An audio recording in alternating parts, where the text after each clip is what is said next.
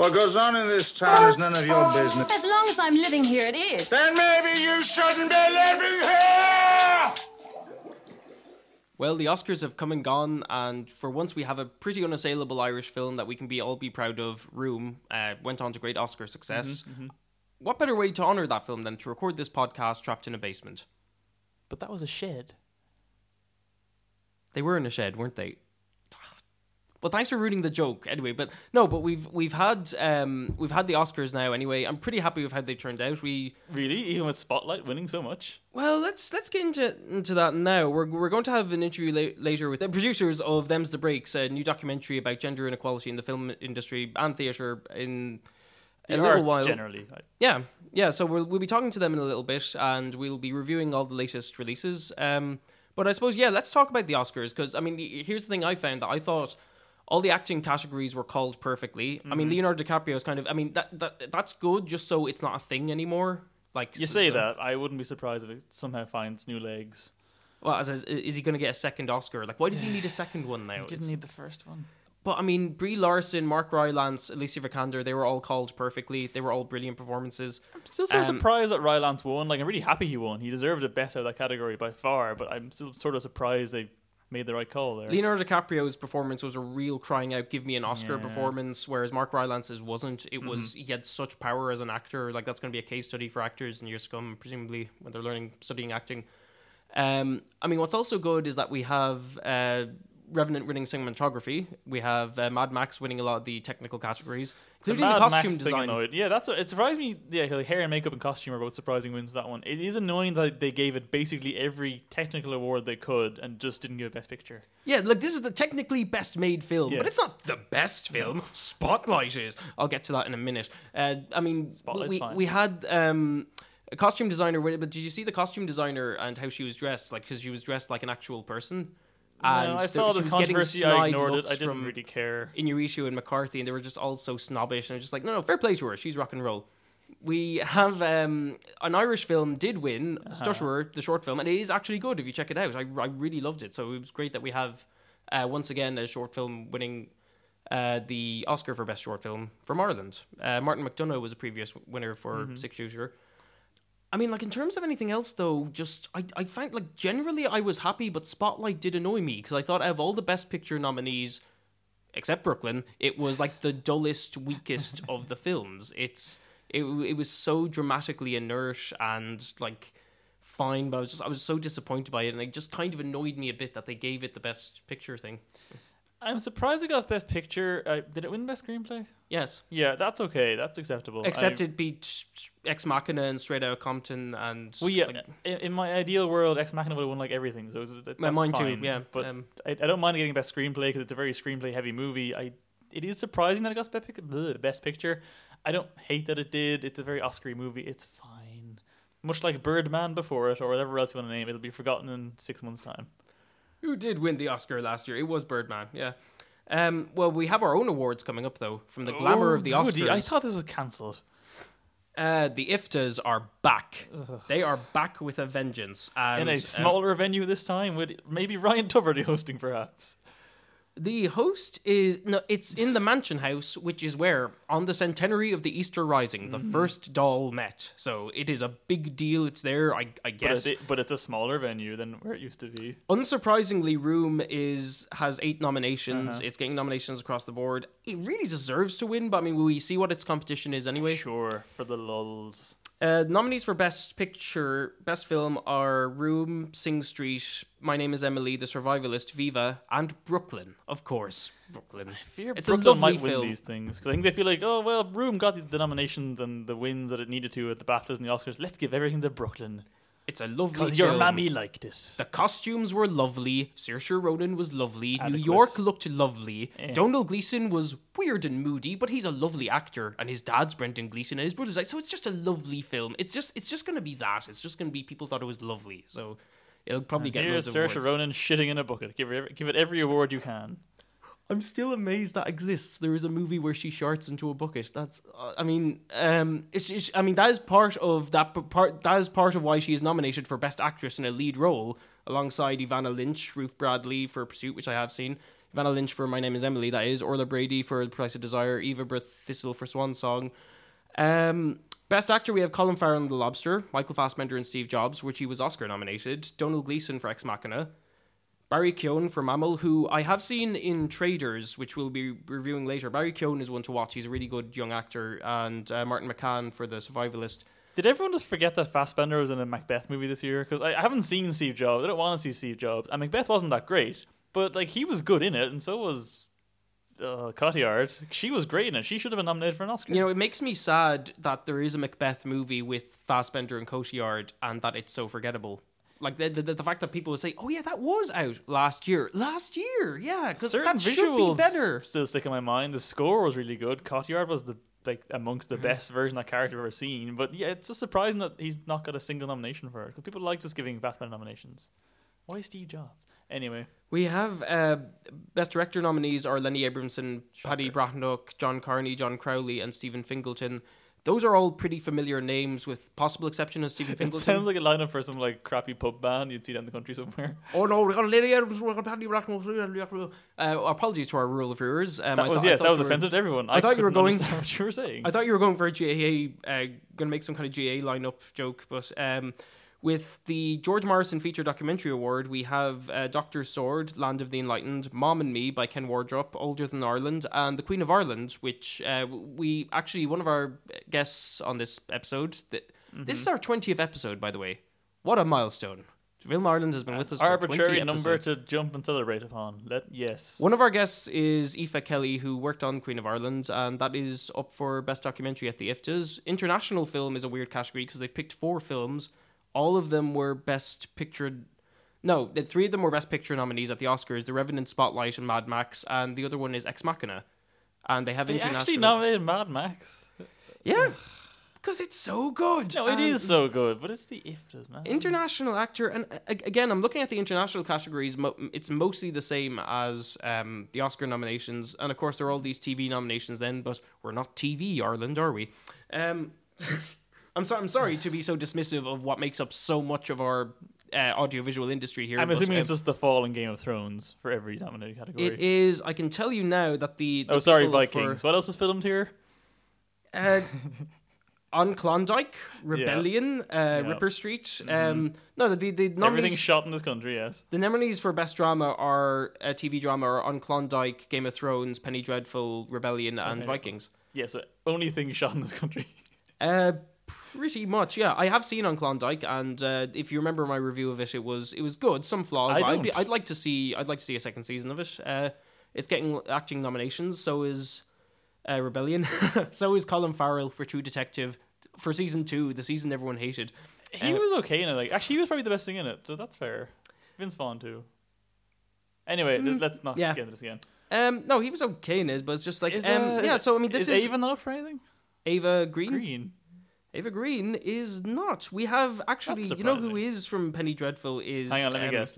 It'll be really terrible. Oh no, Michelle Fairley from Game of Thrones, she's nominated for Rebellion. Ruth Negga is nominated for Marvel Agents of S.H.I.E.L.D. This isn't the Best Supporting Actress category. Well, she's Irish, so it's a big TV show. Look, they can nominate her. I don't hate that show, and she's actually pretty good in it, but you know... Best Supporting Actress in a... They're literally nominating her for a character where she sat in like big, giant human porcupine makeup for 10 episodes. That's all she did for the last year in that show. And then I think she's dead. I can't remember anymore. That's hilarious. From that description, I'm regretting that I stopped watching it. Oh, it's not good. Liam Cunningham is nominated for Game of Thrones. That's actually a fair character one. He's in 2 or 3. No, he's great in it, but the problem with Game of Thrones is that there are so many actors in it that unless it's like a real standout like Peter Dinklage, it's kind of. But he sounds the most Irish. You nominate, but the supporting actress, unlike Aidan Gillen, Sarah Green from Penny Dreadful. Who is she? She's nominated. She was Helen McCrory's underling, and she's alive at the end of season 2. She will return in season 3. Why wasn't McCrory nominated? She was good. Sorry, it's not Irish. But she was so good in Penny Dreadful. Penny Dreadful is returning here, by the way, just as a side note of news, that they will be possibly filming 2 seasons back to back, from what I understand, later this year. So there is still lots of work coming into the industry, lots of investment in the Irish film industry. We had a Star Wars film shot here. We have another Star Wars film shot here. They returned to Skellig Michael last year to shoot what are presumably the first scenes of Episode 8. They're also going to film. And Mark Hamill may actually talk this time. Maybe Spoilers, I guess. Who in the world hasn't seen Star Wars? If you At were least once. if you were interested at all, you would have seen it by now. So, Star Wars Episode 8 has returned to Ireland, or will return. It's going to film around Kerry and Derry. Actually, it's filming around Ballinhead, and apparently, something that was funny was that the number of B&Bs and vacant houses in the area have been completely booked out for the month of May. I just love like Disney to have that kind of money to throw around, that they will just make sure that there are no other tourists in the area annoying them, that they can just book out the entire place for a month. That's kind of frightening. They have that much power. That, or it's so rural, there's no hotels, and they're stuck in B&Bs. So Mark Hamill will be there with old Mary from the shops, living in her house for a few weeks. If anyone dares to, because I know when they were filming in Skellig Michael, the Irish Navy, because they have nothing else to do, they had ships sort of protecting the waters around it.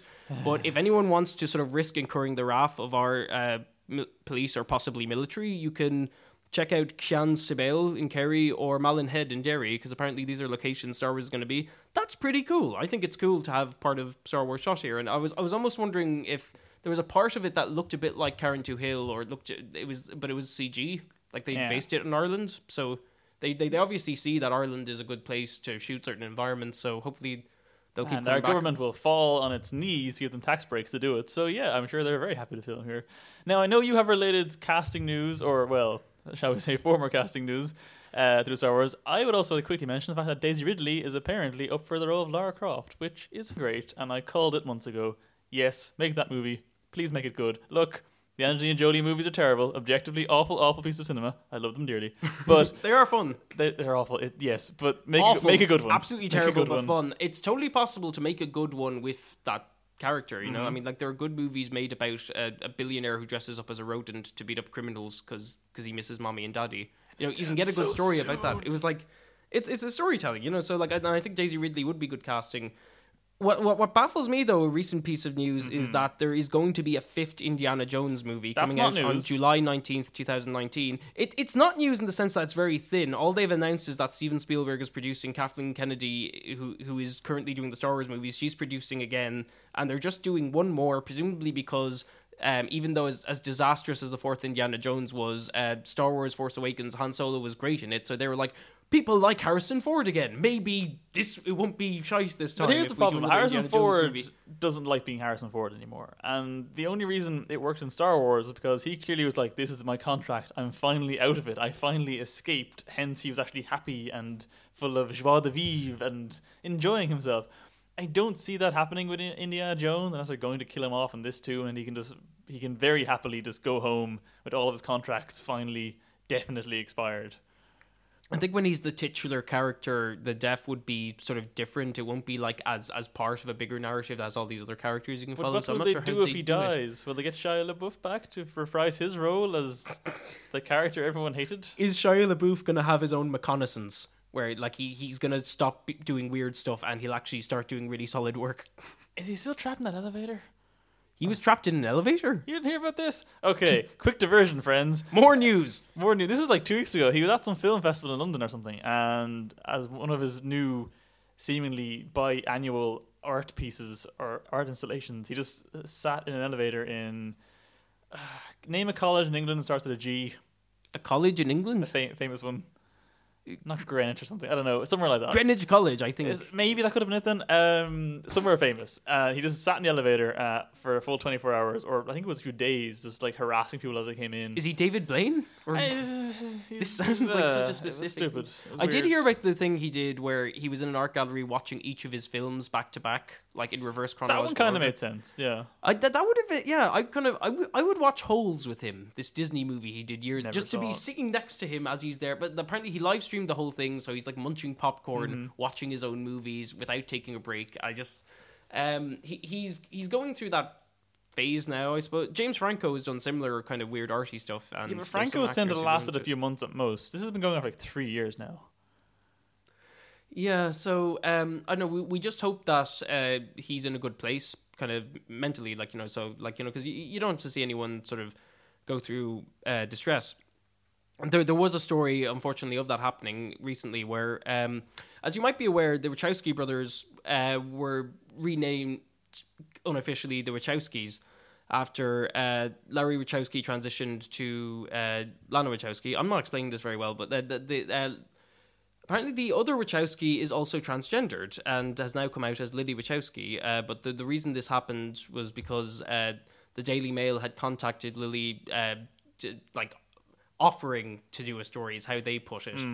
And she just felt really, it was a real intrusion into her privacy that they were going to do this. So she put out a statement on the internet. So turns out both of the Wachowskis are transgendered. It's like The Matrix had a huge impact on filmmaking, and they're recently, as the Jupiter Ascending. They've been hit and miss, but I didn't hate Jupiter Ascending. They've been. It's so far away though from what how accomplished The Matrix was and Bound their first movie was, which I suppose retrospectively you could say it isn't male gaze, but it's I suppose for trans sort of visibility, this whole issue that's come up in the last year, they are a source of inspiration in how accomplished they are, but it's just really shitty the circumstances in which Lily had to come out. I just thought it's not the way to go about it. Like if someone is closeted, so I just wish them both well. Basically, they're one of our many devoted listeners, aren't they? They are one, as if they're some kind of hive mind collective. Don't they always work together as a team? They share a so single they were the headphone Wachowski each. brothers. Now they're the Wachowski sisters. We have finally some news. Recently, sad passing aways of people. Unless you had another item. Well, of news if you're going to go with the sad one, let's get the stupid one out of the way first. In that case, quickly. Speaking of video game adaptations, the Assassin's Creed movie starring our own Michael Fassbender. Yeah, is that how you say it in German? I thought it would be Michal. Are you actually asking me? Well, how do you say Fassbender in Irish? Fassbender. I made that sound Dutch for some reason. It doesn't matter. I really think you're overthinking Michael Fassbender's cultural identity here. He can have a German parent. He can speak German, but he grew up in Ireland. Doesn't matter. It's fine. It's irrelevant. Anyway, him and Cotillard are both in it, aren't they? I think she's in it too. Assassin's Creed movies. They are. It's the same director as Macbeth, the movie you were. Is it actually? It is. I feel like Justin it's so Kurzel. weird. Yeah, so they're now making a film adaptation of the video game Assassin's Creed, presumably incorporating kind of parkour and stuff into the action. And we were talking about this before, about what kind of approach they might go for with it. So, I mean, have you heard more about it? Well, I have, but that's not relevant to the current point in time. What I want to talk about quickly is anyone who knows Ubisoft, who are the people that make the games and are actually making the film in-house, I think, which is a good sign.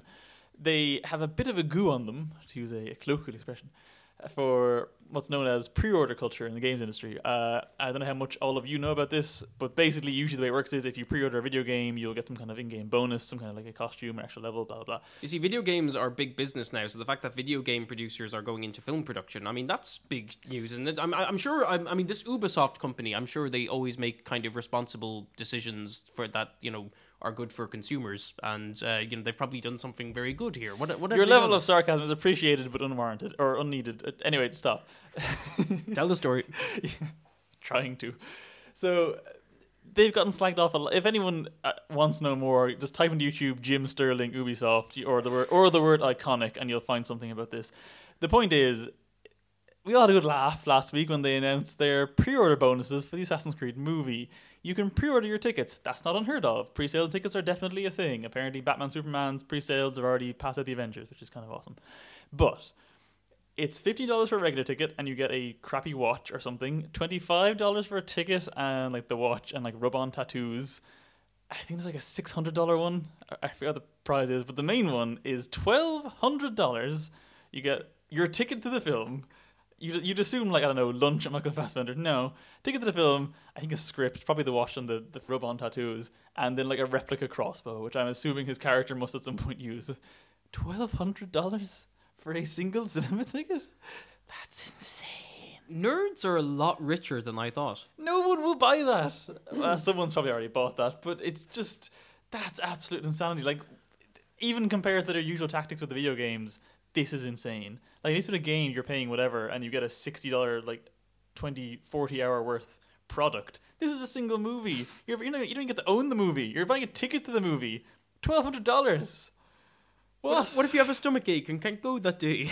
You still got a crossbow.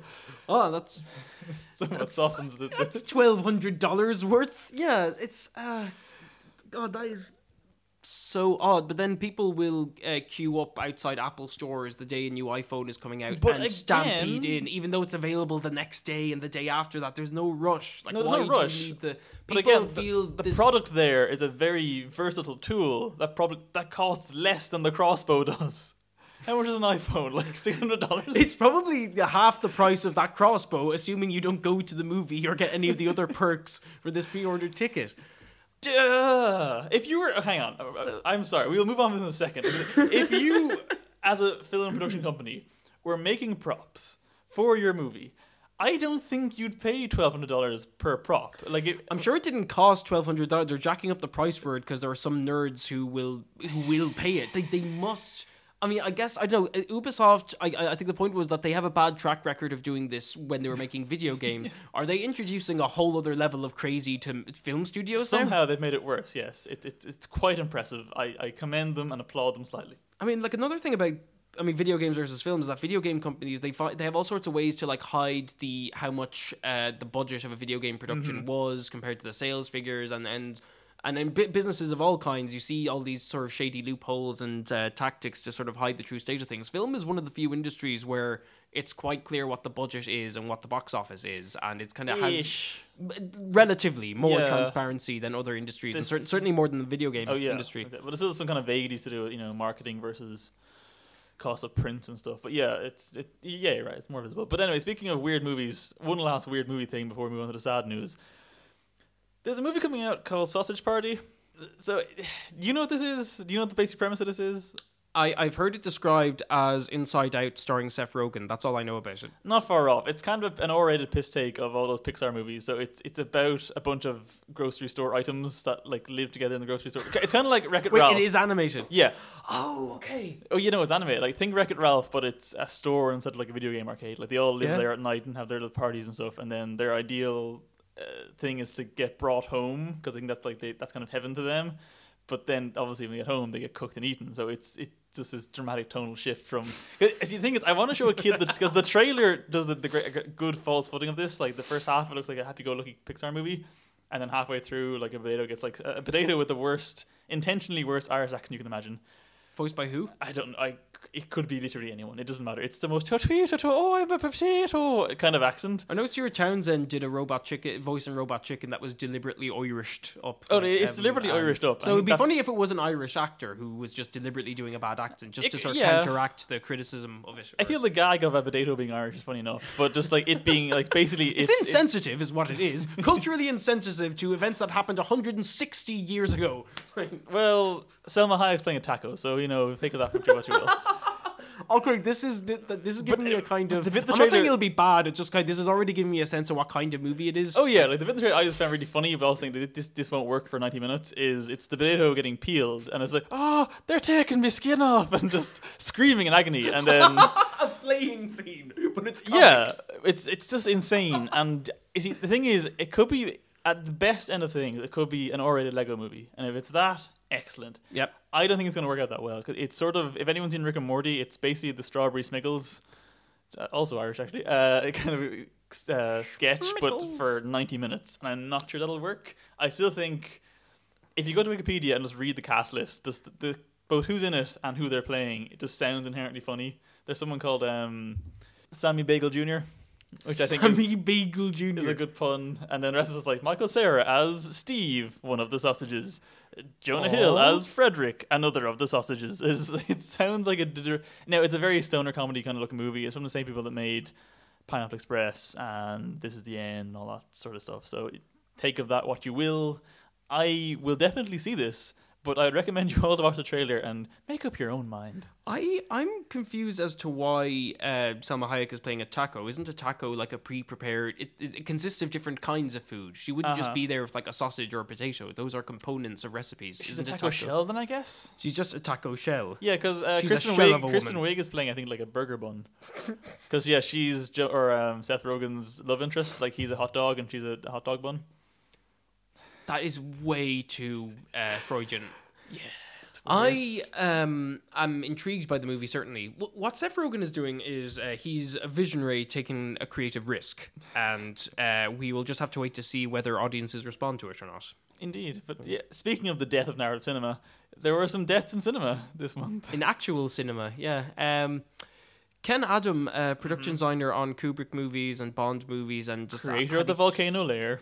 He's gone, and this year is just a real kick in the teeth, month after month. We're losing so many good people this year who had a genuine impact on cinema, though. And I just think, well, what's worth saying about him is that he was a Jewish refugee from Europe during World War II as a child, and found refuge in Britain.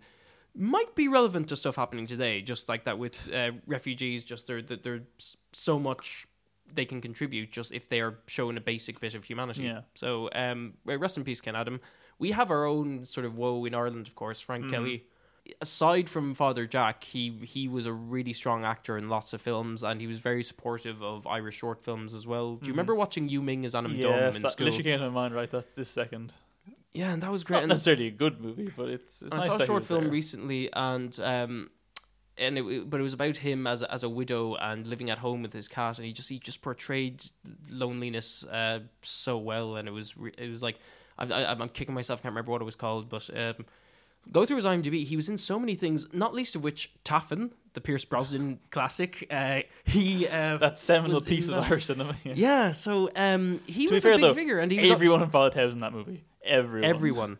But you know, he was also by all accounts a real gent. So where the Irish film industry, the nation in general, is poorer for having lost him. Quite sad. I did like Jim Will Paint It. There's a Facebook page with all these various paintings, and one of them to commemorate his death was Father Ted in heaven, and his 18 years of peace have been disturbed by Father Jack entering heaven.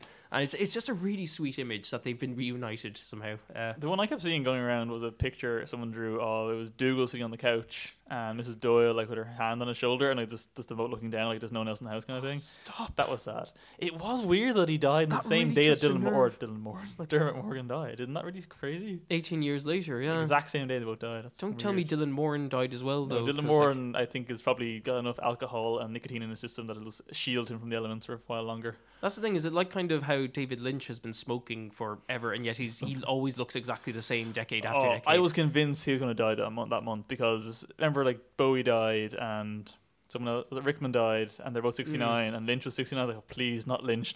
He's 70 now, so he's okay. He's out the woods. You know, there's the 27 club for Yeah. musicians. There could have been a 69 club, but people wouldn't be able to say that without sniggering. So, Yep, I did until you said it right now, but yep, you ruined that one. is Twin Peaks still on the way? Mm-hmm.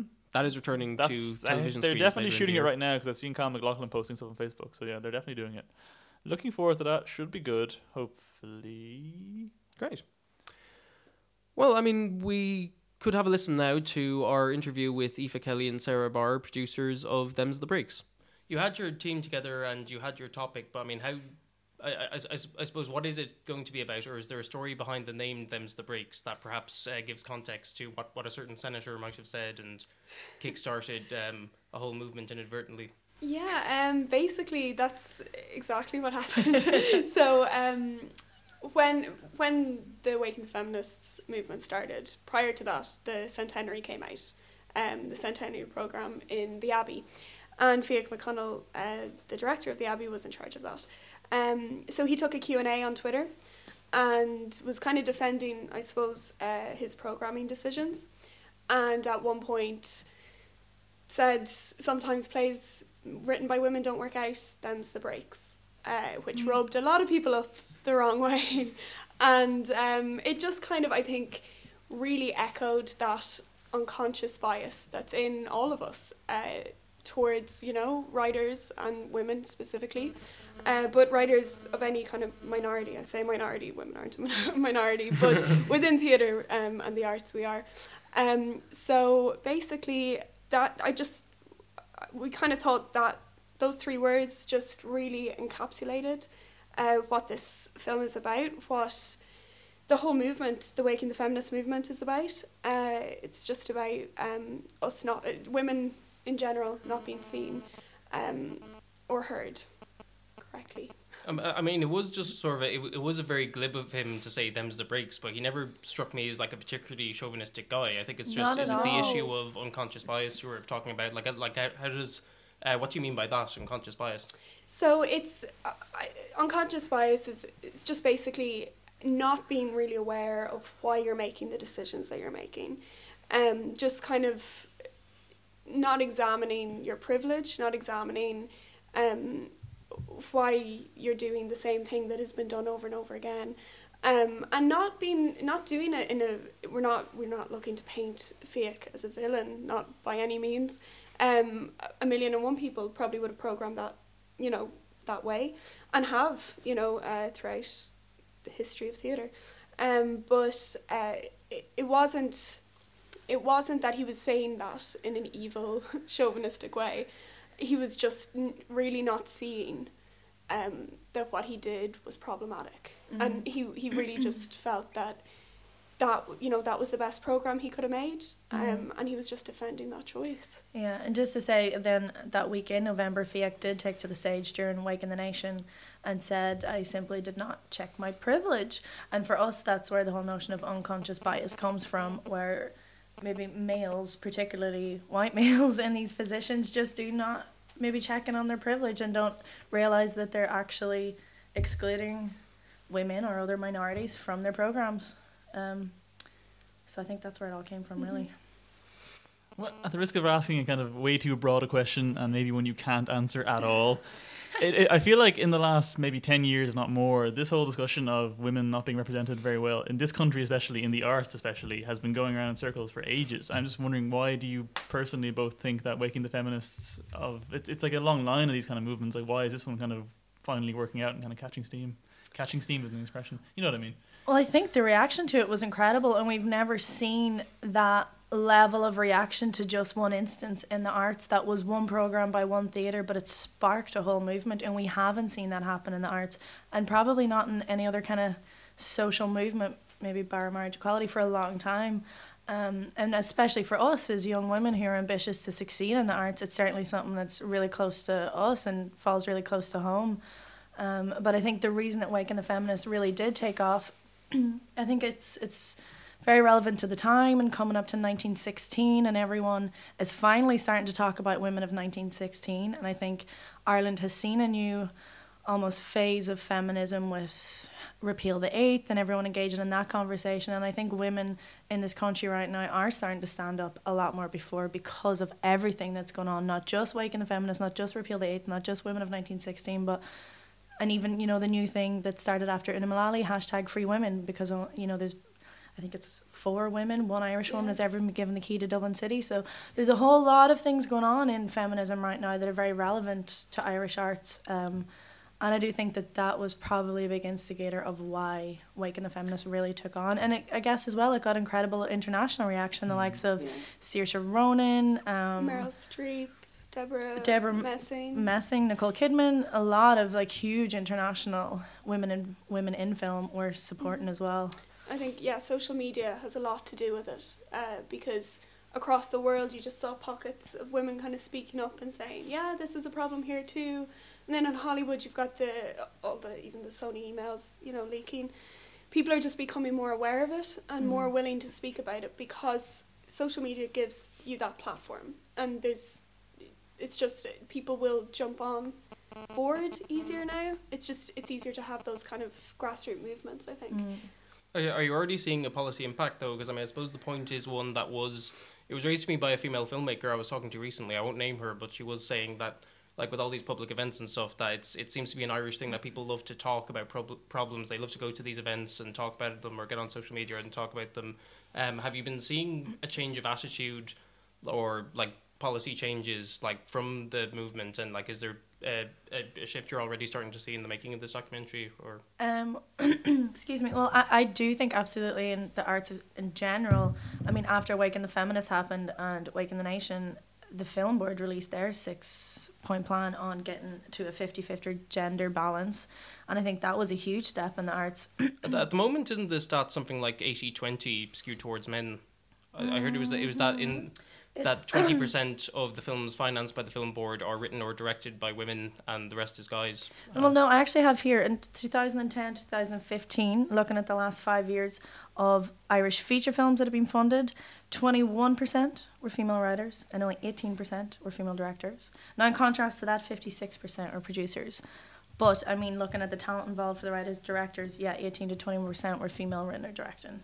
And so the film board are really looking to close that gap and make it more 50-50 for writers and directors as well. So, I mean, that's an example of, how policies have already started to change.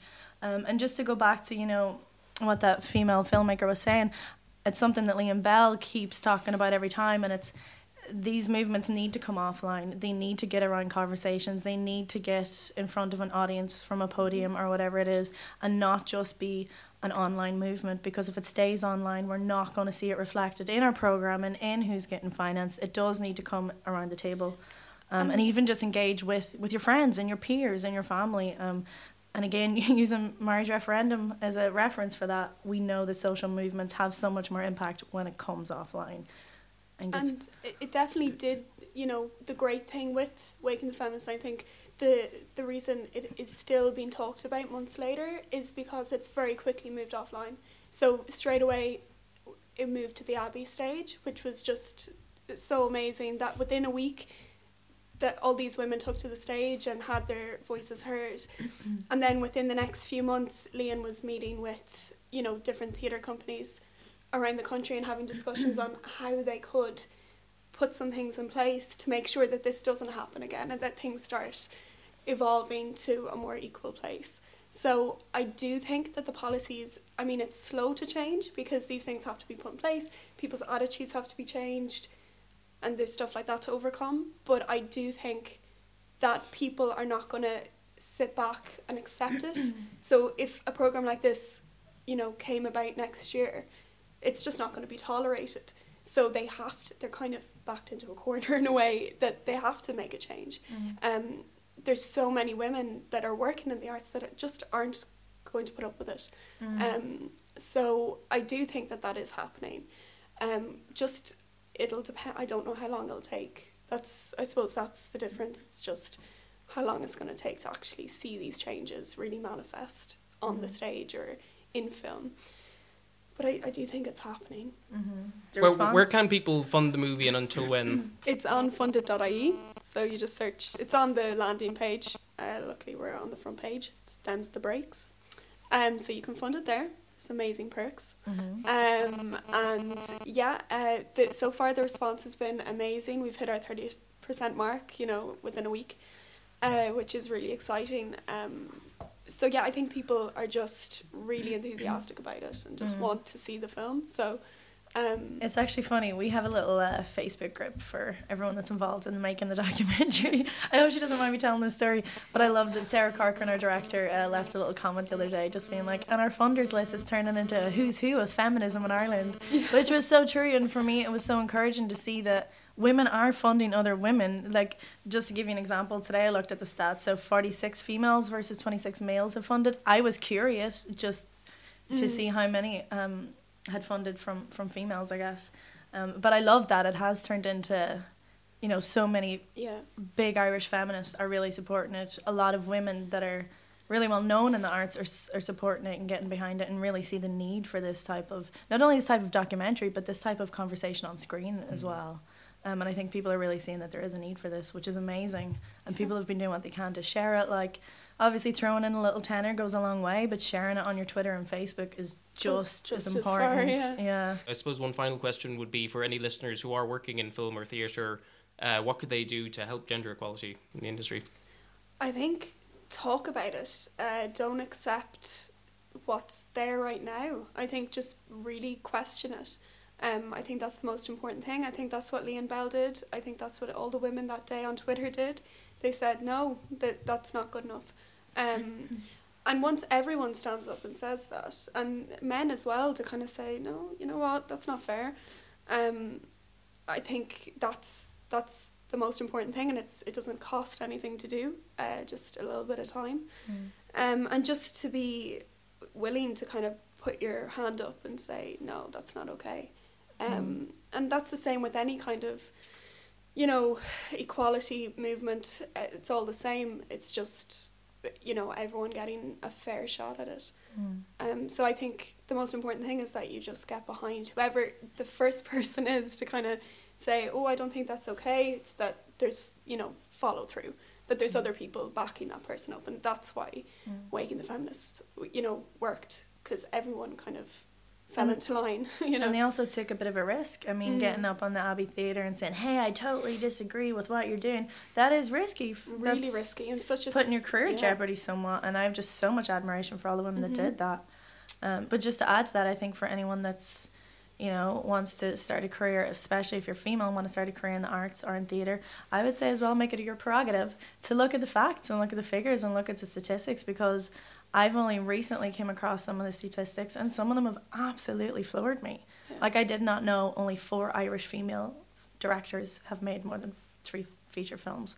I find that, like, my jaw dropped when I heard that. I was just about to jump in with that because, like, that was one that occurred to me. That surprised me. Like, I knew the situation was bad, but I mean, that bad absolutely is... floored me. And I do think part of it, like Sarah said, don't be afraid to stand up. Get your righteous anger up. I'm furious about that. So I'm channeling into this documentary. But at the same time, not to be disheartened by it. Because it's very easy to just go, oh, I can't do that. Let me just do this, you know, instead.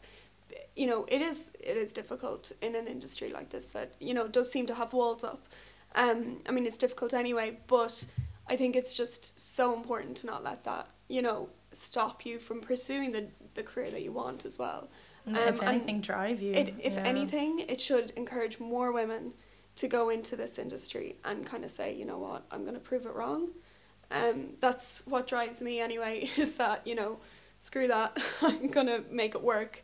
And that's, you know, I think that's the most important thing, is just to stay positive about it. Let's hope so, yeah. Sarah Barr and Dave Kelly, thank you very much for joining us. The project is Them's the Breaks on funded.ie, and the crowdfunding is opening until what date?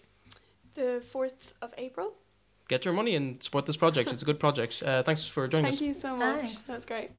Yeah, so that was a great discussion. Go support their project. It sounds like it is about something very important, and I think we should get into reviews then. What better way to start than with a movie directed by 2 men? About the film industry. About the film industry, no less. The Coen brothers' Hail Caesar was out this month, and it's been dividing opinion.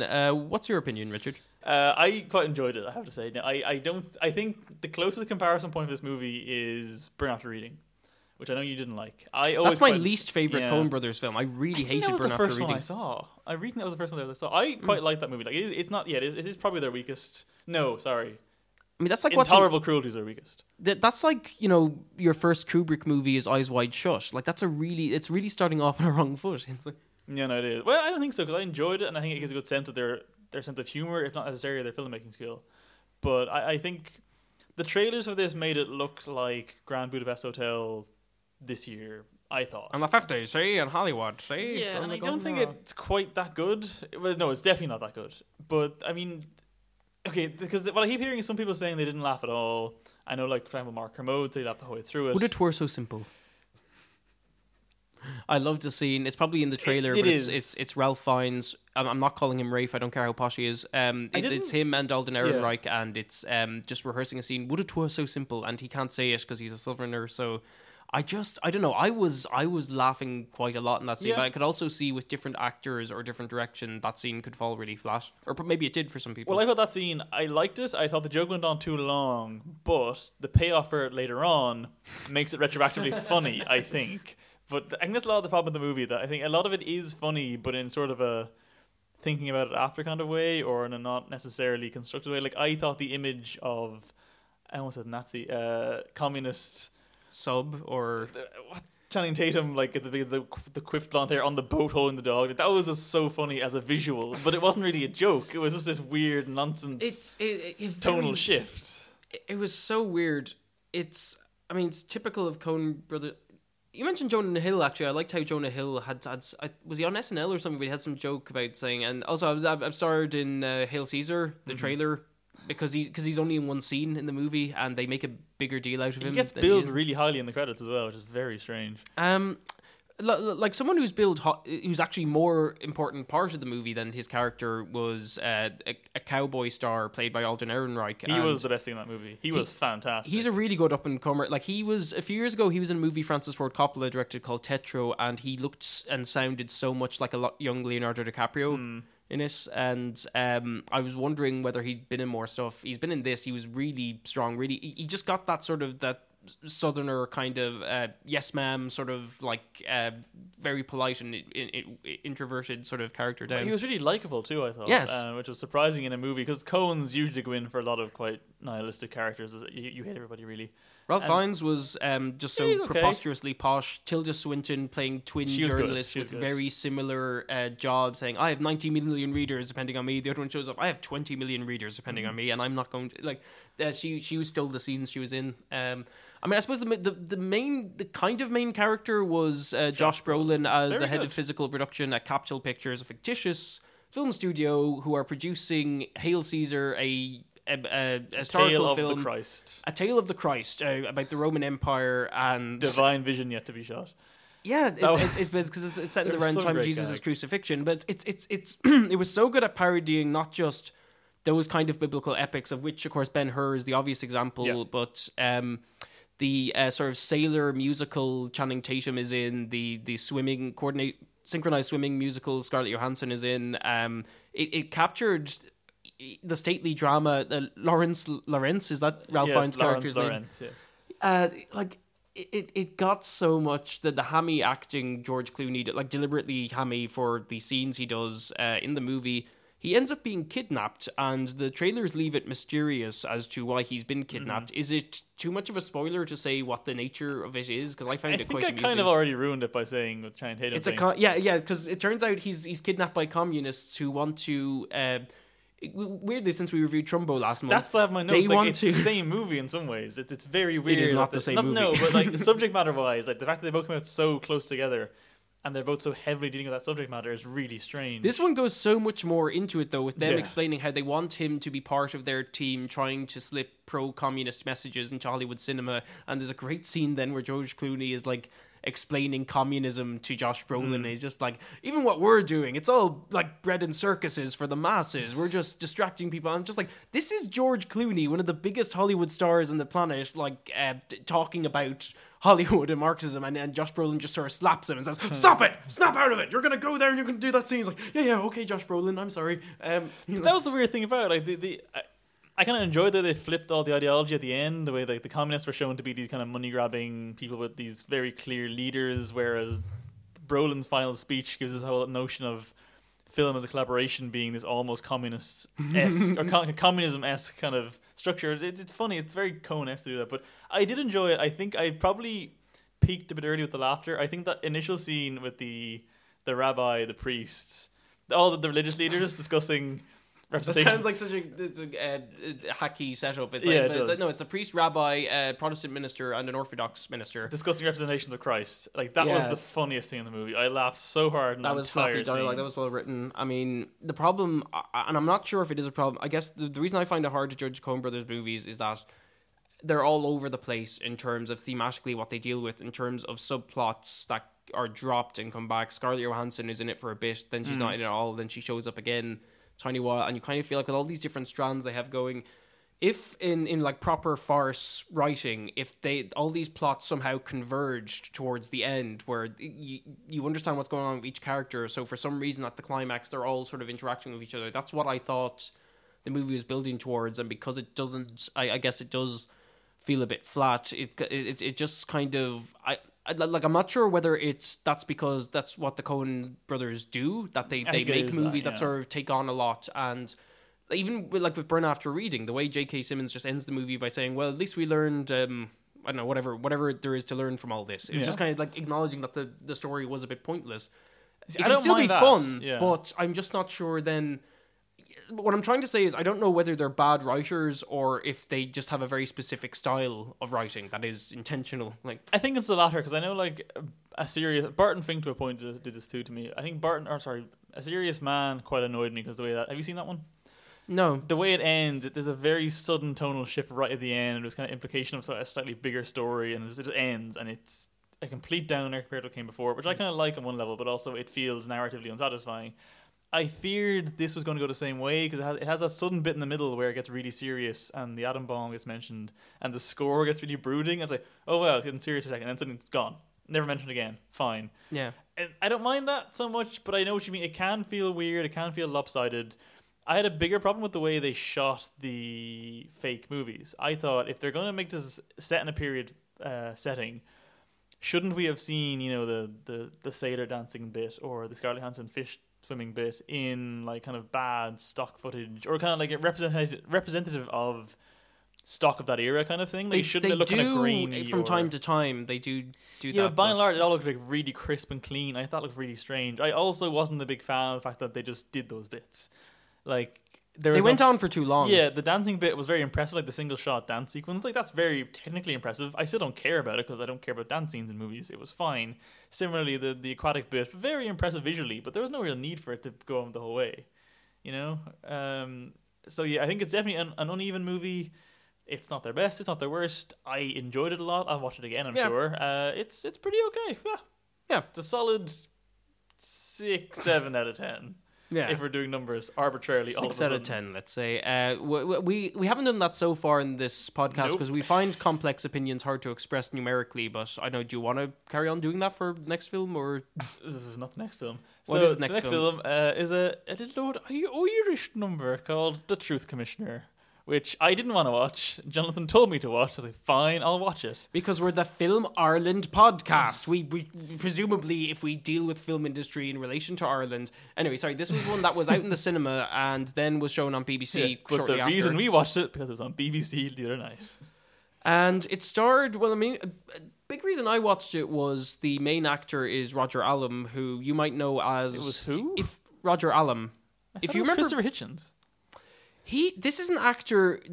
This is you see, in jokes don't work if it's if you're referencing a conversation we had off mic. I know About how Roger Allam. If you remember the late journalist Christopher Hitchens, the atheist who was a shitstirrer, he looked and sounded a lot like this actor. You might have seen this actor Roger Allam as the evil English guy in The Wind That Shakes the Barley. He was the evil English guy in V for Vendetta. He was the evil English guy in Speed Racer. He gets typecast a fair bit, but this is kind of the first time I've seen him sort of in a lead role, and he plays a British diplomat who has experience trying to oversee reconciliation processes around the world. There was an actual historical truth and reconciliation process in South Africa after apartheid, where basically if people from either side of the conflict had killed someone, they would talk about it in public and apologise to the families of the people they'd killed.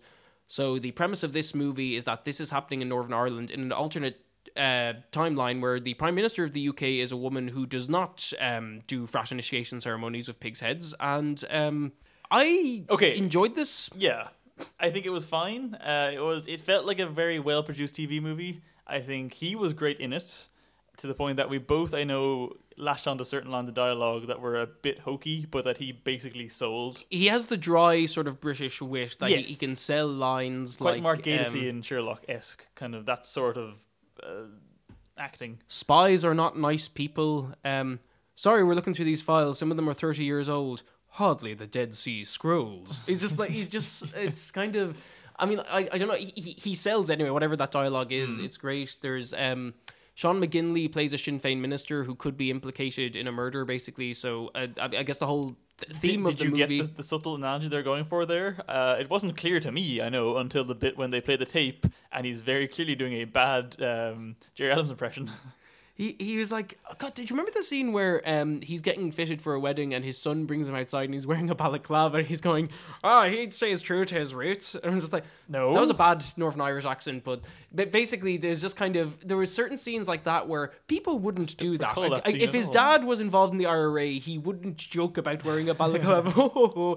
If a strange daughter of Roger Allam's character, Henry Stanfield, a delightfully British name, she moved to Northern Ireland to be away from her father, and she says something like, because they had a falling out, but she says something like, I never thought you'd come to Northern Ireland. I'm just like, your dad is a diplomat who goes around the world working in conflict resolution and reconciliation. You thought he would never come to Northern Ireland? It's like there are certain kind of contrivances in it where it kind of distracts you. But on the whole, I mean, I thought it was like pretty well shot. It was kind of, it does It a looked thing. quite It was nice, just like yeah. the camera was always moving, as far as I could tell. I know Guillermo del Toro does that on most of his movies. That even if it's just a little bit, it just gives it just saves it from the pitfalls so many Irish movies have, where the camera is static and locked off, and it just looks really flat in how it's shot. You know, the opening forest chase bit was quite good looking, and also there's a really nice shot of Stormont near the beginning of like them driving towards it. Yeah, they It filmed looked on really location in nice. Stormont, It yeah. looked really good. I do think it got a bit spotlighty in places for me, in the sense that they kept using the word "true commissioner" in dialogue like all of the time, and also there's a twist about, I don't know, 2/3 of the way through, which I didn't fully grasp, wasn't paying attention to it. But the thing that annoyed me was the fact that there was a chessboard in the background behind this character who had betrayed the main character. Oh, subtle visual storytelling, you hack frauds. Well, I mean, you're a film critic. You have a master's in film study. Maybe to a general audience, they're not going to notice stuff like that. I but still I think feel like that level of sort of symbolism of like putting chessboards in symbolism. the backgrounds of scenes during the twist reveal, like that's just I stupid. suppose. I mean, no, but I mean, on the whole, I mean, this was pretty solidly acted. A lot of faces from Game of Thrones show up because it is shot in Northern Ireland Yeah. after all. There was an actor, Barry Ward, who I refer to as Good Aidan Gillen, because he looks a bit like Aidan Gillen, I know what yeah. but he's a stronger actor than him, and he plays And he can still do someone an who's in the accent too, IRA, which is and nice. I don't know. It was kind of it was nice to see something different that would take on the issue, but it's still a kind of like pretty competent political drama. This whole theme that running through it though of truth and okay, if the truth in and of itself is a good thing, but will it bring up some inconvenient implications for the political peace process? It ends up with a conclusion that's a bit muddled because it's kind of on the one hand, like the actual stuff that happens is kind of dark because it is reflecting how no, the truth isn't going to get out. There's always going to be some compromise because this is what happens with big bureaucratic democracies. But the kind of last scene is still really saccharine and sweet in its tone. It's about how the truth will help us move on from the past. And it's just kind of like, no, do one or the other. Either have the ending where he succeeds in getting the truth out because he just committed to his idealism and then have the nice sweet ending, or have it be that the truth was compromised, so the truth commissioner didn't do his job. So it's like a bit of a downer ending. You know, it's kind of, there might have been just the landing. I wasn't sure whether it was cut down slightly for TV or not, but Maybe. I mean, no, but on the whole, I mean, we have that Irish film. We have another one that's out in the cinemas at the moment called Traders. I think it's also on DVD. I think I've seen it in shops. I assume it was a simultaneous release. Is it on VOD as well? Probably. I'd imagine it is. I imagine it is. A lot of, especially there's a website called Volta.ie where you Yeah. can rent a lot of movies in general, but often they will release an Irish movie at the same time as well. So I saw Traders. I like the idea of it because it's commenting on the financial crisis by having characters who are in a precarious job situation. They've lost all their or most of their savings. The premise of Traders is that people will get together, convert all their savings and assets into cash. They will meet at a remote location and they will fight to the death. The winner buries the loser and keeps the loser's money. So you can kind of double your money, and you can, if you keep doing this though, you build up a reputation, keep getting more money. This is like, in terms of like world building, I there's didn't see big it. opportunity for world building. I have a question, because when I saw the setup for this, I think we talked about this last time, I kind of felt this has distinct purge-like qualities in my mind, like just immediately, in that great idea, really solid premise, love it. Does the film completely squander that premise? Does it use it for like 10 minutes max of being good and then just makes its own film aside from that? Sorry, do you mean as in kind of abandons the premise and is now about something else? In the way that, you know, The Purge had this great idea for social commentary, which the sequels have done really well, but the first one was just like, here's this great idea for social commentary, and now it's a very, like, bog standard home invasion movie. Is there it's kind of a happy medium between the two, where it's kind of, it doesn't completely squander the premise. At the same time, I can't help getting that feeling that I feel with a lot of Irish movies where this could have been better. There are a couple of like very noticeable flaws. Main actor Killian Scott, or Irish Joseph Gordon-Levitt as I call him, he has this voiceover which is really badly written and shouldn't have been there, or if it was going to be there, it should have been better. Like, you have American Psycho, like as a point of reference, it's a thematically similar film, and the voiceover in that movie is really good, although it was based on a pre-existing book. What happens here is that it starts off with him saying like, I worked in investment trading. don't worry, I won't bore you with the details. But it's just, and you can just hear his voice going like, I cannot make this sound natural. It's the Harrison Ford thing now? of like first Wolf of Wall Street, then Big Short. Big Short. That is a financial regulations. You don't care about that audience. Moving on. well, I suppose, I mean, technically people fighting to each other to the death might be slightly more interesting, but I think it's just the way like his performance, it's really solid, the scenes where he's acting with other people, but just the reading of the voiceover just comes across so flatly. And I think you can hear this in actors' voices when they're reading stuff they know doesn't sound right. And it's like the Harrison Ford thing when he said to George Lucas, you can write this shit, but you can't say it. That's kind of a problem. John Bradley is in this. He's Samwell on Game of Thrones, Jon Snow's overweight friend. He kind of, he's playing pretty much... But people might think, well, which friend? Because Game of Thrones has so many characters. Yeah, Jon Snow has no friends. Jon Snow. John Bradley is the kind of the upbeat, plucky one. He plays... Okay, for a while you're worried watching this because he plays pretty much the same character in that he's all bumbling and everything, and he's kind of... And the accent... I just find the Northern English accent delightful. I mean, just the way he says lung cancer or something. It just, there were certain points of it where I was laughing and there was no reason to, and it's just my own. It was just my own childishness. What really makes me hope that John Bradley will get like better roles after this is that there are scenes in the movie then where he'd be like in a fight scene with someone. And then he has so much menace in his eyes, and he gets like really psychotic, like these little brief moments where he's like scary, and then the rest of the time he's like, "Oh, that were weird." You know, he's kind of bumbling the whole time. It's a nice bit of misdirection for these scenes where he gets really intense. So he was good. There was Barry Keoghan, this young actor in it. He's plays like a teenager who is surprisingly good at killing people, so he starts doing it. But he's an actor to watch out for. He's also in an Irish movie coming out soon called Mammal, directed by Rebecca Daly. We do love her work. Sleep. Yes. Yeah.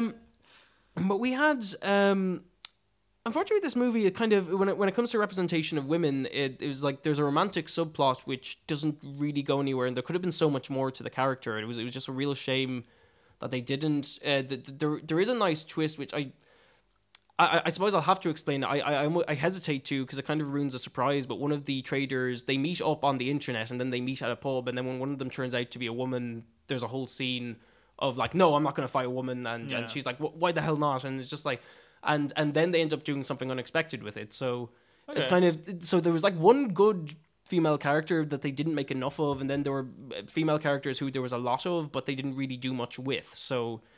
it kind of felt a bit uneven there, and then sort of with the way the fight scenes were staged, it was the shaky cam, which I hate so much. It's just like, because you ruin all the effort people put into design and choreography and everything if you're shaking the camera so much to quote unquote give it energy, but if you can't see the action anymore, it's just really distracting. And I was just watching it saying, hold the camera still. It's like, because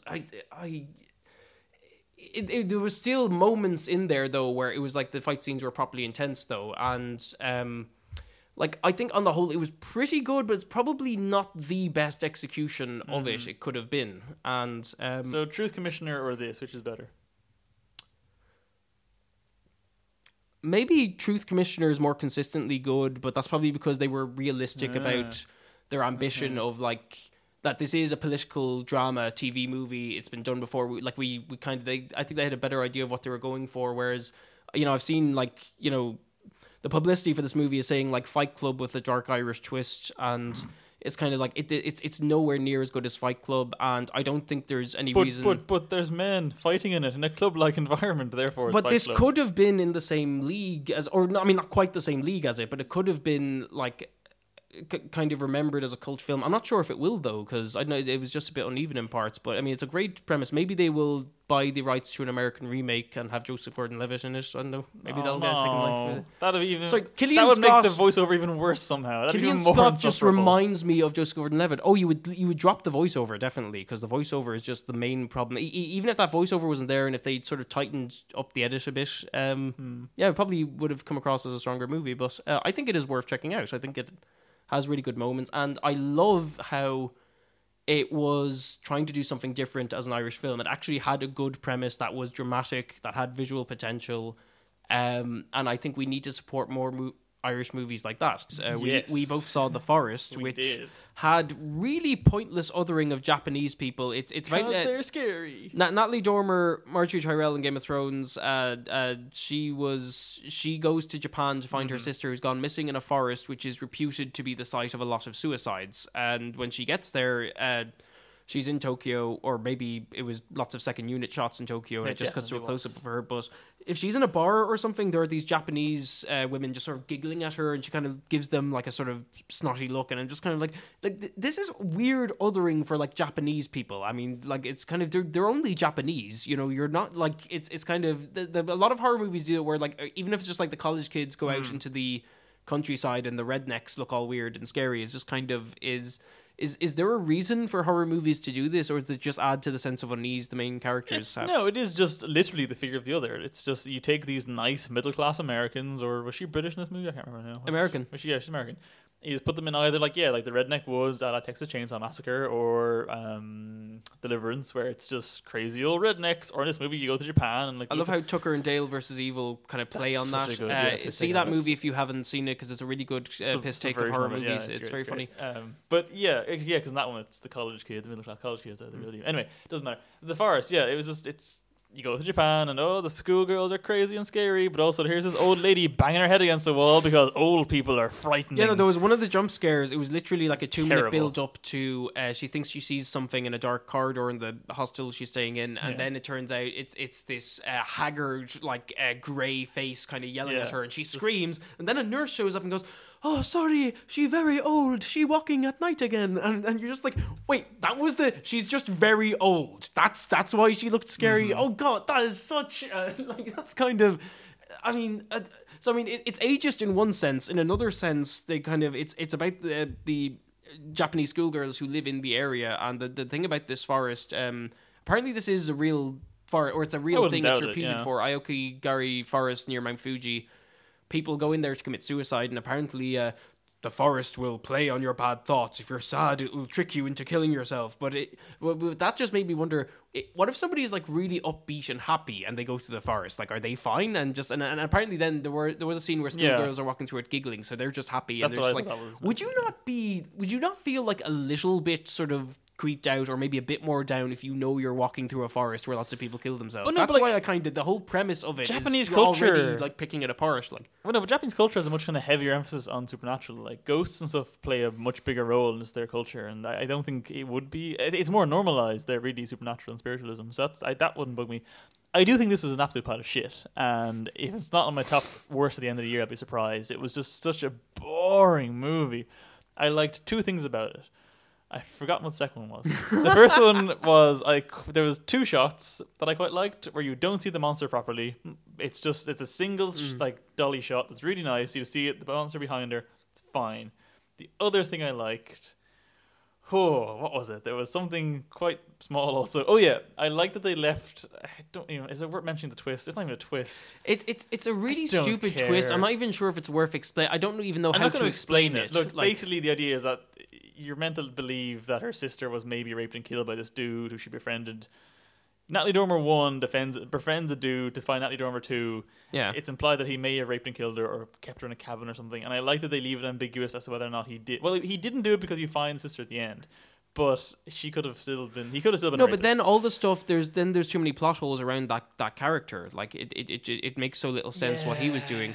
Now, I mean, there were movies, there were moments in it, and I would have to show you screenshots, which we can't do it on audio podcast. But it's like a river ends up to be running in the opposite direction. Yeah. I thought it was the way certain shots were framed, or the way like 4 of them tops. Certain there's a steady cam shot where she's following a rope where it's a lot smoother than the rest of the movie looks. That was good. There was a moment where she thinks there are maggots crawling under her arm and it looks disgusting, so she's going to cut her wrist open to see, but apparently that's what the forest does. It makes you trick you into hurting yourself, which is kind of funny. You could go a dark comic route with it, and you can't really take it seriously. I certainly can't take any of the scenes seriously where she falls into the caves under the forest, and there's a Japanese schoolgirl there who has this creepy look on her face. And even though it's supposed to be scary, just there were too many stereotypes about Japanese schoolgirls that you were just laughing when you watch those scenes because she has this creepy look on her face, and it just it doesn't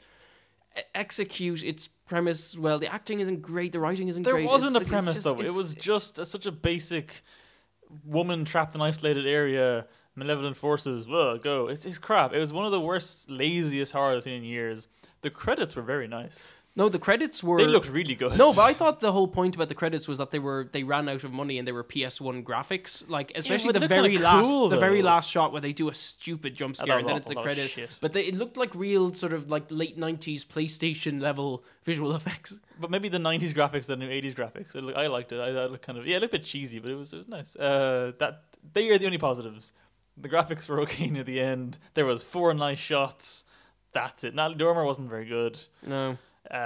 Japan looks cool, but again, it was made in Romania. That doesn't make a difference.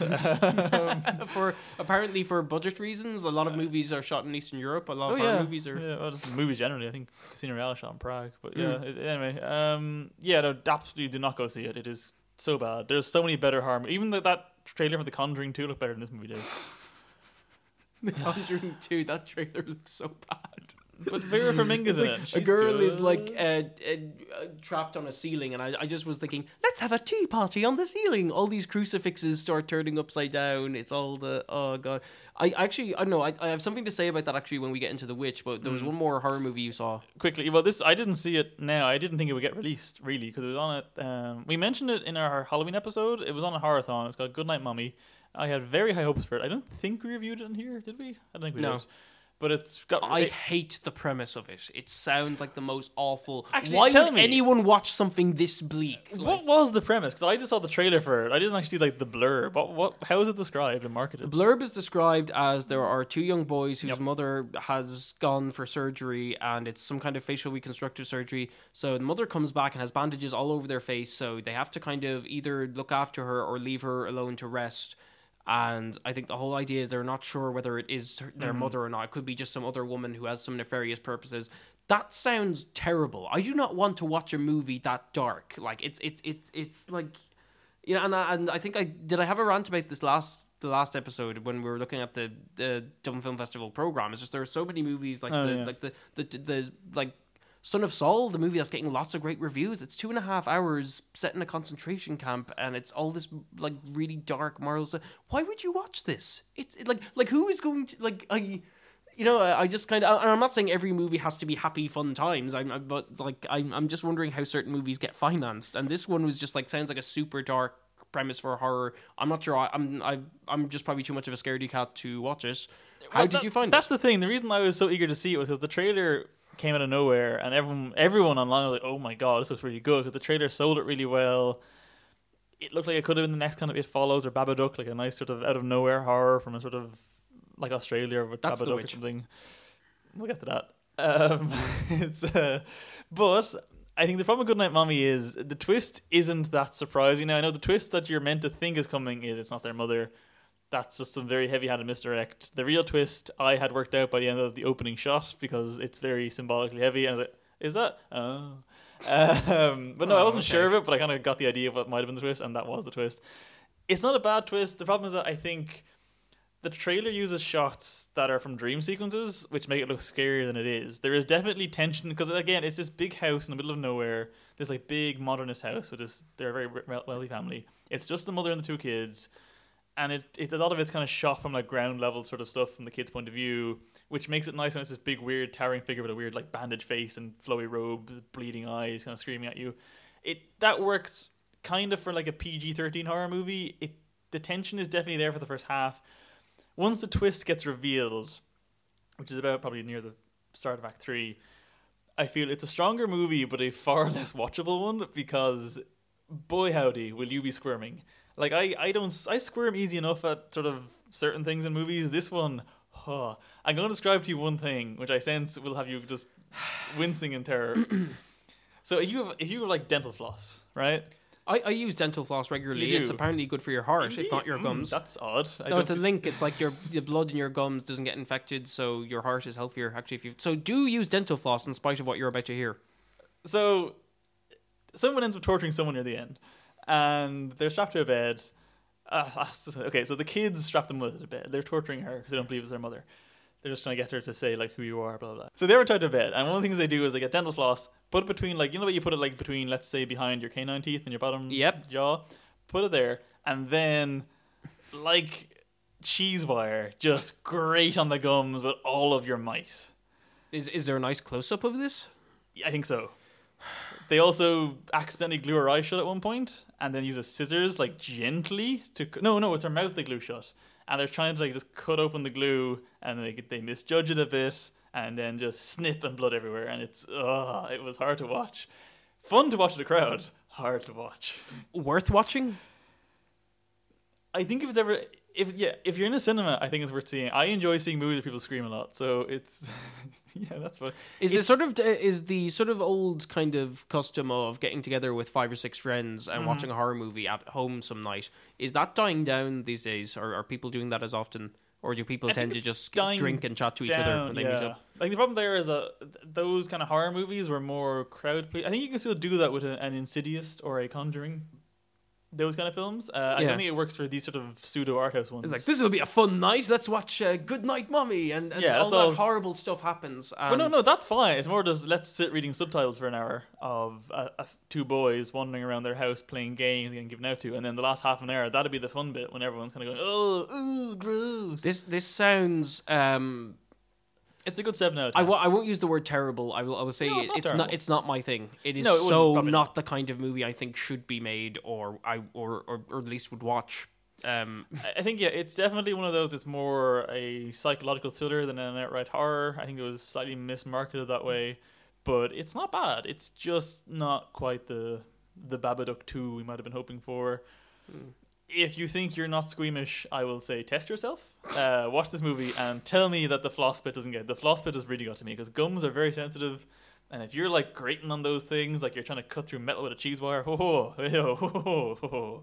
I think that's bloody. Enough. That's enough detail for now. So finally, a film which I think you might have maybe liked a bit, a little bit. I loved this movie. I loved The Witch. It's so good. This is really good. It's an excellent movie. It's not a very good horror movie. It's barely a horror movie, I think. There's definitely moments of tension sprinkled throughout it liberally. I think it's an incredibly accomplished period piece, production values wise. So good in that aspect. Holy hell! Even down just to the dialogue. I saw that in a kind of quite a local populist multiplex, shall we say, and I didn't notice much of a backlash against it. Apparently, have you heard the reports from America? I've heard some stuff, but what specifically are people saying about dialogue or the dialogue in this movie? Because it's set Old in a English, Puritan community in New England in the 1600s. So, I mean, what surprised me going into it is that they are speaking in Shakespearean talk, and the dad's like saying, "I love thee marvelous well," instead of "I love you, I love thee marvelous well," and you're just like, oh, they've really kind of committed to the old style language, and you're not used to seeing that in a movie that isn't a direct adaptation of Shakespeare. So it's kind of it's good that kind of grounds it in that. Are Americans having a problem with this, or it's not just the dialogue? The problem is that because this was it in Sundance or Southwest Sundance, yeah, and all the reviews came out going, "Oh, it's the best horror movie of the year, scariest film I've seen all year," blah blah blah. Well, it was for me. So, but really, but what's happening with the American? Yeah. So quickly, what the distributors thought was going to happen would be it would get a kind of small art house circuit release, simultaneous via VOD, or like soon after VOD, and then it would just do the rounds on Netflix, whatever, would have been fine. And it would have broken even or something. It would have been fine. Yeah, because it only cost $1 million to make, I think, or $5 million. 1 million. 1 million, yeah. Yeah. But what happened was, because of those reviews and because of the fact that horror as a genre is incredibly easy to market and incredibly easy to make a profit on, look at The Forest, that pile of shit, that's going to make money somehow. Yep. They put it in, like, I think the widest release possible. It was in 2,000 screens. It was in the same amount of screens as Deadpool, I think. Yeah. And it came second to Good. Deadpool. No, it is good. I think it's good too.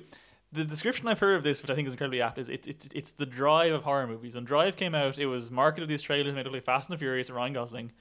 And there was that one report, that one woman that went to see it and thought that was a pile of art house wank. I want my ticket money back. And she's tried to sue the studio for this. Oh, yeah, I remember that. I mean, she wasn't wrong. They did like missell it. They totally missold it. This is the same problem where it's being marketed as the scariest film of the year, blah blah blah. But it's an art house movie. It is very much an art house movie with a sort of horror thematic bedrock. And they've turned against it. If you look at Twitter, there's so many reviews people saying that was the worst film I've ever seen. It was boring. Nothing happened. But I mean, they're not wrong because they were expecting a Conjuring. Like I hate The Conjuring. I really do. I haven't seen The Conjuring. Sorry, I hate Insidious. It's boring. It's crap. It's not good. But that's what modern horror is now, sadly. And with sort of the good stuff, a la Babadook, where it follows, it regulates slightly kind of more off-center stuff. You see, this is more... I thought The Witch was more akin to that kind of stuff because it's about building an eerie atmosphere rather than loads of jump scares. No, it is. There are some jump scares in this, but I counted like one, maybe not at enough most. for a goat goring someone, a hand reaching on someone's head. Yeah. There were even simple ones that were very easy to shoot, but it's still with the music, which was so music was good. Fantastic. It was so 2001-esque. It was great.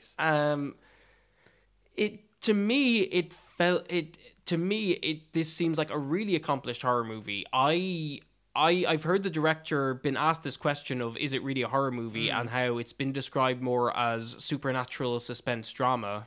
But if you're That's going too to many words. classify that as like Edgar Allan Poe didn't write horror, then is what this. Well, no, the director said. movie itself labeled itself at the start. It's a New English folktale. It's a folktale. That's what it is. And folktales can be scary, but it isn't fundamental. I don't think horror is its main goal. Well, you see, the whole folktale aspect of it, I thought when you were mentioning America, you were talking about the religious response to it, which is apparently both Christians and Satanists like this movie a lot. Which is funny.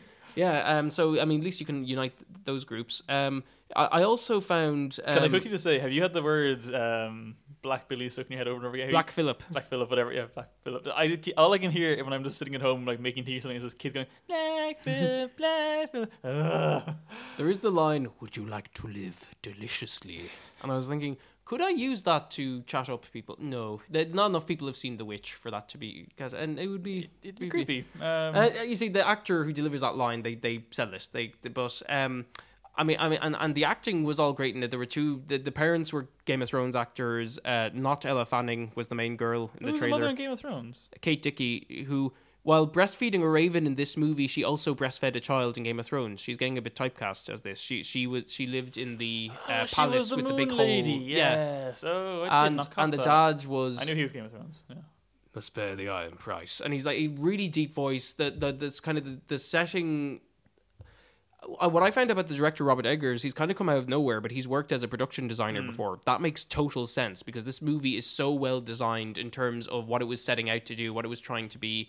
To me, it's a really good horror movie. There were two things you said there. One was that it's not a horror movie and that there are moments of tension, but it's not. So I have two questions. One is that by moments of tension, do you mean jump scares? And two, No. If it's not a horror movie, then why isn't it? Like, you mean it's not a horror movie compared to recent horror movies, or just this isn't really horror? I just suppose if you could get a bit more into that, because I'm not as into horror movies as you are, but to me this is like, if you can recommend horror movies that are better than this, I'm excited to see a movie that can top this. I I love feel this. like if I was to give you a list of better horror movies, it'd be very obvious stuff. It'd be Psycho, it'd be The Shining, it'd be Texas Chainsaw Massacre, Silence of the Lambs, Seven's not a horror movie, Seven's psychological thriller. It'd be. I find this scarier than all of those. Well, that's fine, but that doesn't. It's okay. There's something so eerie about this movie. It really gets in your head. But I still think the folktale thing, I'm happy the film labeled itself that way, because I would have been looking for that word if I hadn't thought of it, if it hadn't said it to me. Because look, the way I define horror, the reason this isn't horror for me is because I don't think horror is the main focus. Something like, again, come back to Babadook. Babadook is about horror. It is about trying to freak you out. This movie, there's a mood, there's a really well crafted mood, which I love. Like, the opening 10 minutes, I was just like completely in love with it. And then I was like, oh, okay, I see what they're going with this now. Because it also wrong foots you right at the start. Because it's actually, this is the point I want to get into in a minute. It shows the witch right at the beginning, which I thought, oh, it's getting like right into it, like right from the get-go. Excellent. And then it's like, oh, no, there's like an hour of just family drama and then back to the stuff at the end. The other thing, foreboding, I guess. I don't know. Yeah, and it was that sequence was really creepy and really weird and just so strange. What I loved about it is because when I saw it on opening day, people were chatting to each other in movies, and I've been at screenings where those people keep chatting and they'll just keep ignoring the movie because it can't hold your attention. The Witch is what I like to call a shut up and pay attention movie. That when it starts, the audience stops talking because they can't not pay attention to what's happening on the screen because it's so well made. Those are the best kind of movies, shut up and pay attention movies. And Well, I felt some resistance to it in the first, I'd say, 20 minutes when people kind of grasped that, oh, dear God, they actually are going to talk like this for the entire film, aren't they? But the actors do it so well. I keep calling her... I think it settles down after a while, but initially I think it is quite jarring just seeing that happen. The main actress, I call her not Ella Fanning, because when I saw the trailers, I thought it was Ella Fanning. So did I, yeah. It's Anya Taylor-Joy, I think her name is, and But she's there is a American. Fanning She's in like the movie, isn't Argentinian-American, but like in this movie, they all have the regional Northern English accents and the Shakespearean language. And, there's that, there's the design of it, there's the music. I did love the music. Oh, it was, and I think for me, what worked for me, because we were talking about the whole religious belief aspect, something that annoys me about horror films, especially the ones about exorcisms, like The Exorcist or The Conjuring, or but like the trailer for The Conjuring 2, which looks ridiculous, and the way it's still going with the angle, like based on the true case files, it's based on a true story. The thing that bothers me about exorcisms is that exorcisms are such bullshit. I really hate the movies that kind of go, but this really happened, and your rational mind doesn't think it did, but how can you explain all this? It really happened. It's like, no, feck off. The Witch does a thing where it doesn't, because it's the whole sort of folktale movie periods. It doesn't waste the audience's time trying to say like this actually happened or this is a thing that could happen. It's just like this is the world these characters live in. This is the world these characters live in. This is the story they're going through. You're freaked out during possession scenes as the characters are, and you're not sort of being, and that's because it has the confidence to just present itself as a story, a very well told story. And like even with the revelations at the end, I liked that because I thought that was a good wrapping up of the theme of the movie explored and everything. I love the ending. I just thought this is an execution of an exorcism movie that I prefer, where it's just about the emotional experience. It's not trying to get into the intellectual thing of like this can actually happen. It's just like a real ride for the audience. Oh no, I love the ending. What I meant was that bit at the end, the title card, that kind of goes, "This is based on real accounts and taken from actual court journals of witch trials." Blah blah. Like, that wasn't necessary. I didn't need that. You see, I thought they were doing that more to explain why the dialogue was that way. That apparently a lot of the dialogue was based on real dialogue from actual accounts, and I kind of thought, oh, that was kind of cool. And I think I can forgive that because people were more superstitious back then. Whereas if you're in the 1970s, if you're living in the modern era, like you've no excuse to be that stupid to believe in exorcisms. But one thing I did find weird about The Witch, and I know a few reviews and horror people have taken against it for this reason, is that, well, for one thing, it shows you the witch right from the beginning, which I sort of liked, but also immediately went, oh, because usually with, especially Salem or witch trial movies generally, not witch trials, witch movies, it's always very much a subtext thing, or not subtext thing, it's always very much a metaphorical thing, and that the witches, it's like the ghosts in The Shining, like, are they there, or are they just kind of symbolic? And I did think it was weird this movie immediately goes, no, there's actually a witch, there she is. And then just keeps going with that right to the end, and then kind of goes further, and it's like, oh, that's kind of cool, good. But I still felt a weird tension. I think Mark Kermode said this, and I thought of it before I heard him say it, but I totally agree with the way he put it after I heard it, was that even though you're shown that supernatural exists in this universe, you still find your mind trying to go, oh, but they're just hallucinating. Did you find that? I kept thinking like this isn't because really it's the family drama thing, and it's because it's kind of like the not Ella Fanning bullies her little sister because her little sister is just being annoying, so she says to her, "Oh yeah, I'm really the witch, and I'm gonna cook you if you don't go." Yeah, run away, and then later on, I mean, it's quite in a way, it's like. It's kind of basic storytelling, but it's simple in a brilliant way where you know that later on then the kids are going to say, she's actually a witch, she told us. And you're just like, no, I was just trying to fuck with them. I was just like, and then there's all this tension between them. I think it's kind of... That's not what I meant, but you finish your point and I'll say what I meant. Well, what did you mean? Go on. What I meant was that even though you're being shown the witch, I don't think you have to believe she's there because they all think that they've been cursed because they left the tribe or whatever. So, and also when the kid goes missing at the start, that's obviously her going, oh, I didn't lose the kid, a wolf took it or a witch took it or something. And then that's But also then the fact that when the son sees the witch, he sees the beautiful Ava Green-like witch that looked so much like Ava Green. I was like, is that Ava Green? It wasn't him. And then even the very end, which I don't think we should spoil, she goes to sleep first and wakes up and sees all that. Yeah, I think So I think there's enough. There could be a reading of Yes, it where I it think is there's hallucinations, definitely- yeah, I think so. which again is nice for a secular rationalist audience, because then it can just be about, oh no, these are people who went crazy, but it's still a hell of a ride, and it's You keep so calling it a ride. I this don't is think like it's that exciting. I did really love this, but I think it's incredibly low key, very arty movie. the increasing dread, the kind of the ending of how, I mean, to me it's a happy ending, but like as I've said, I hate religion, and like I find the Puritans, that they only came to America. The Americans are told in schools because they were fleeing religious persecution. It was because they couldn't practice religious persecution. They wanted to set up like a society where things would be done properly, and there's this whole new continent where dark-skinned people live, but they don't matter. So we can just go there and make this heaven on earth. So And, there was one shot with Native Americans, which I kind of liked. Which is I liked that, yeah. You see them entering the town as the family are leaving, kind of going, this is how much of outcasts these people are, that even the Native Americans are like a rank higher than them. But what I was going to say was, I think the ending's happy ending too, not for that reason. There's obviously, undeniably, a sort of, to keep with the theme of the podcast. It's an emotional thing as well. It's No, just, not you know, that. but There's a feministy kind of undercurrent. Yeah. And if you take... The problem is, though, that ending actually is quite problematic if you look at it that way, because that ending is a very much an empowering, sort of, liberated woman kind of thing, but think about how she gets that liberation. yes. And that makes the whole reading really problematic, I think. In an interesting kind of way. But it's still... Yeah, the ending is definitely meant to be sort of very feministy, and it's kind of cool in that sense. But I do think... how you get there makes it problematic, but okay, There's one. as a film, this is a 9.5 out of 10. As a horror movie, it's a 7.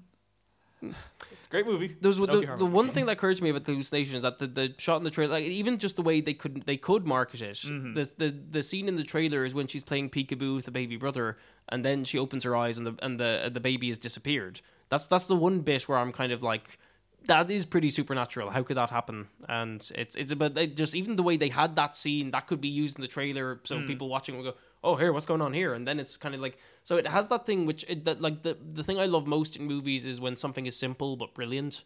And I think that's what this movie did. It knew what it was going for. It was so aesthetically accomplished, and it kind of came out of nowhere, this filmmaker. So I'm wondering I want to know what he's doing next. Turns out he wants to remake Nosferatu, the 22 silent film first adaptation of Dracula. I'm kind of like, Which is similar to this in that it's kind of dull and very slow, but it has a nice kind of atmosphere and mood to it. And but that movie is so of its time. So how can you remake something like that? Because they're not just going to do a silent film again, but he's just kind of like, well, why bother never going know. with that angle with it? Why not just adapt Dracula again, or do your own take on it? It's kind of I want to see more from this director though. I was really blown away by this. I was surprised by how much I loved it. But do you see why it's being taken against by modern or by not by modern, Because it's marketed as a horror movie when it isn't. It isn't. But no, it's the fact that you can use phrases like aesthetically accomplished and that kind of thing. Like that's not what. But see, again, I'm differentiating between populist horror, which is anything by James Wan, and then actual horror. You see, It Follows is kind of in between, isn't it? Because that is aesthetically accomplished, whilst also being very similar to a lot of the popular horror movies, Exactly. and it was a big hit last year. But it's also kind of the arty subtext of the whole STI thing or the rape analogies and like that. That's that's a good like line straddler in that it works as an actual horror movie. I hate saying that, actual horror movie. It works as a sort of mainstream, massive air quotes, horror movie, but also kind of appealing to the arty crowd. Whereas The Witch, I think, skews very heavily towards the arty crowd. Which isn't a problem, I don't think. It's just, I feel people are mislabeling it. And I think the marketing was very misleading. It's a very, very good movie. I'm so glad. I want to see it again, I really do. Yeah.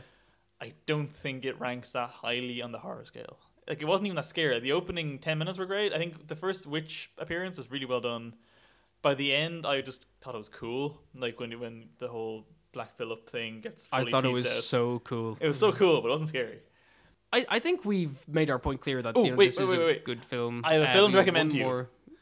Yeah, Based is this on The because Witch. of the? Based Is on this The Witch. because I'm still convinced it is a horror movie now, even though it may not be kind of as much of a horror movie as other. Like, I'm still not seeing how you can't classify this as a horror movie. I'm not saying it's not a horror movie. I just don't think it's fully a horror. I think horror is its main focus. I think horror I'm is happy kind to of classify incidental. it as horror, but I mean, That's is there fine. a recommendation you have in terms of in relation to this? Yes, the film actually I would class it or rank it beside is Kill List. Have you seen Ben Wheatley's Kill List? I really like Ben Wheatley's A Field in England, which is similar to this. Yes. I've been meaning to catch up on his movies because High Rise is coming out soon, and I do like Ben Wheatley. We had an episode recently where Paul Farron interviewed Ben Wheatley, and it was a great talk. I could hear him talk about filmmaking for hours because he's so unpretentious the way he talks about filmmaking. He's very practical, and I do like his work. I have yet to see Kill List though. Okay. But you're recommending I watch that then for next time. It's the film I felt the most similar to watching The Witch. As soon as I left The Witch, I kept thinking of Kill List because I think Kill List is a really good horror movie, but again, it's not really a horror movie. It's actually sort of more of a drama that has these pseudo horror elements, and much like The Witch, it sort of deals with this weird, very English kind of folklore elements. It's actually basically an updated Wicker Man in many ways, but with less weird nudity and sex rights. But I think that's the closest comparison. That it's a very well accomplished sort of drama with horror undercurrents, but it's not necessarily a straight horror. But I think both films have these crescendos of horror in them, but neither film sustains a horrifying. But both of them do really good mood pieces. I'm getting very muddled. See, but here. no, but that's odd because I thought of A Field in England as a comparison, which is another Ben Wheatley find film. that scary though. That's Not another, as scary, that's but not in a horror terms movie of either. terms of the setting and tone, it does similar things to this movie. That It's occurred set, to me it's set in the initially, yes. same, Yeah, possibly era, the same kind of. decade. It's definitely set in the same half century as this, and touches on similar themes. So I mean. Yeah, no, I'm The Witch will definitely be in my best films list last year. I'd say so, unless yeah. I'm fortunate enough that there are films that can top this, but I think this will be a hard film to top going forward in this year. Seeing this reminded me of Ex Machina last year, where it's like that was a really well made film. I'm glad I saw that. Looking forward to seeing that again, kind of thing. Like, it'll be on the top 10 at the end of the year. The Forest will be on top worst, and this will be in top 10. Oh, we had a bad horror film, a good horror film. Watch them for horror comparison, films. I suppose, or don't. No, don't watch The Forest. But I Don't think it's give just it the money. idea that with horror-esque films, you know, the execution of them matters so much. It sounds like an obvious thing to say, but you just think of everyone getting together to make a movie, and it's just some filmmakers and producers, they've just thought it through better. Actually, aside from The Witch, then, would you have a single recommendation for this episode out of our list of reviewed films? The Witch. No, aside from The Witch. Aside from The Witch? Yeah, because you're going to say that, obviously. See Traders, it's an Irish movie that tries to do something different. Yeah. You didn't say if it succeeds or not, but it tries. It kind of succeeds, but it could have been better.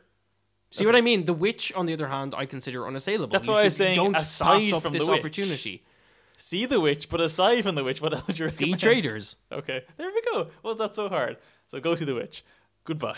Goodbye. We end with a recommendation for an Irish film, this being the 20th episode of the Film Ireland podcast. Thank you for listening. But more than that, see The Witch.